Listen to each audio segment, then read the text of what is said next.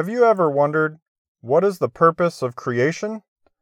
Philosophers have wondered over this question for millennia.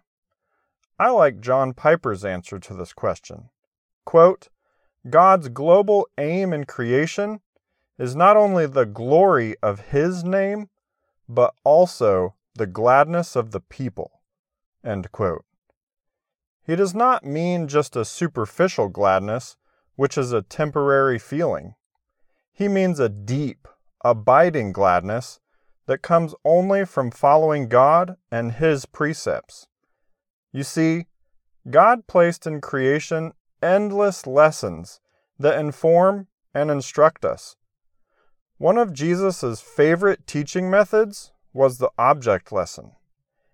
He was a master at drawing object lessons from mundane things in nature. He turned everyday objects like seeds and water into original and timeless lessons. Sadly, this practice has grown rare among modern teachers and preachers in many churches. Hello, my name is David Garner. In my new short-form podcast, Gleams of the Morning, you will hear a weekly object lesson based on some piece of God's bountiful creation.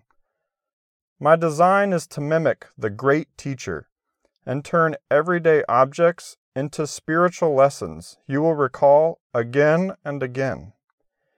If you're looking for a fresh, weekly devotional, go ahead and subscribe. I'd really appreciate it.